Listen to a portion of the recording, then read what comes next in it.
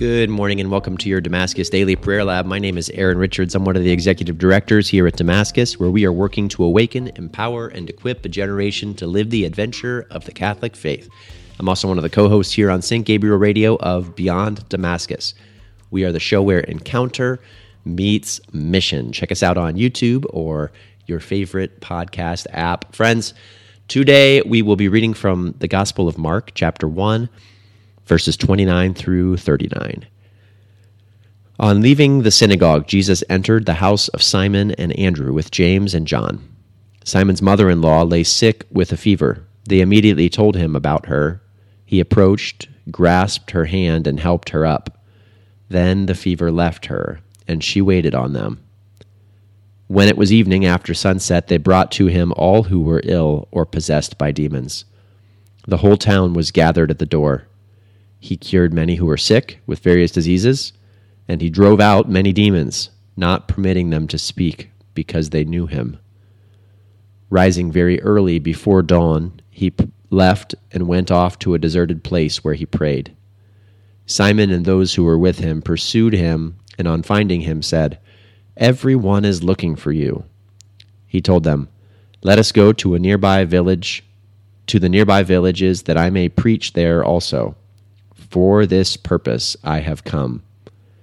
So he went into their synagogues, preaching and driving out demons throughout the whole of Galilee. Once again, this is Mark's Gospel, chapter 1, verses 29 through 39. The word that I want to draw us to today as we reflect on this Gospel is mission. A big surprise, I know. I see mission exemplified in a couple different areas in today's reading, and I'll point them out for us now. Starting from the end and working our way forward, you find that Jesus is committed to mission. After two really awesome experiences of healing and prayer and ministry, we see what happens on day 3. Rising very early before dawn, he left and went off to a deserted place where he prayed. Everyone was searching for him. He gets up early still, the day after this big ministry event. I suppose this is day 2, actually, in the way that the narrative's laid out. And what's Jesus' response? After everyone else wakes up, he says, "Okay, let's go to the nearby villages that I may preach there also. For this purpose I have come." The ministry of Jesus is the motivating factor in his behavior, right? His assignment motivates him to action.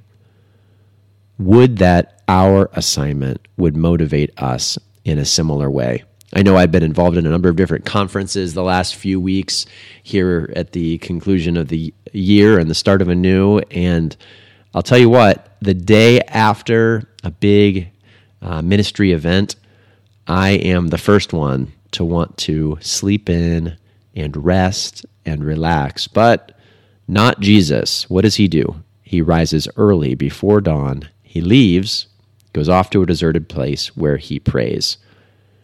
And then when they come and find him, again, it's back on mission. Why? Not because Jesus is a workaholic, but because the mission of Jesus, it drives him. It gives him life. Let's talk a little more about mission. Once again, at the beginning of today's gospel, we see a beautiful witness of mission. Jesus is going and he's visiting the house of Simon, Andrew, James, and John. What does he do? As he's visiting their home, he steps into mission. He heals their mother-in-law, Simon's mother-in-law, who lays sick with a fever. After this pretty astounding achievement, what happens? Jesus leaves the house and he steps into mission again. It's evening after sunset, and here he's brought the ill and the possessed by demons. Why do I continue to push this point, friends? Well, the key here happens in the very first few verses of this chapter.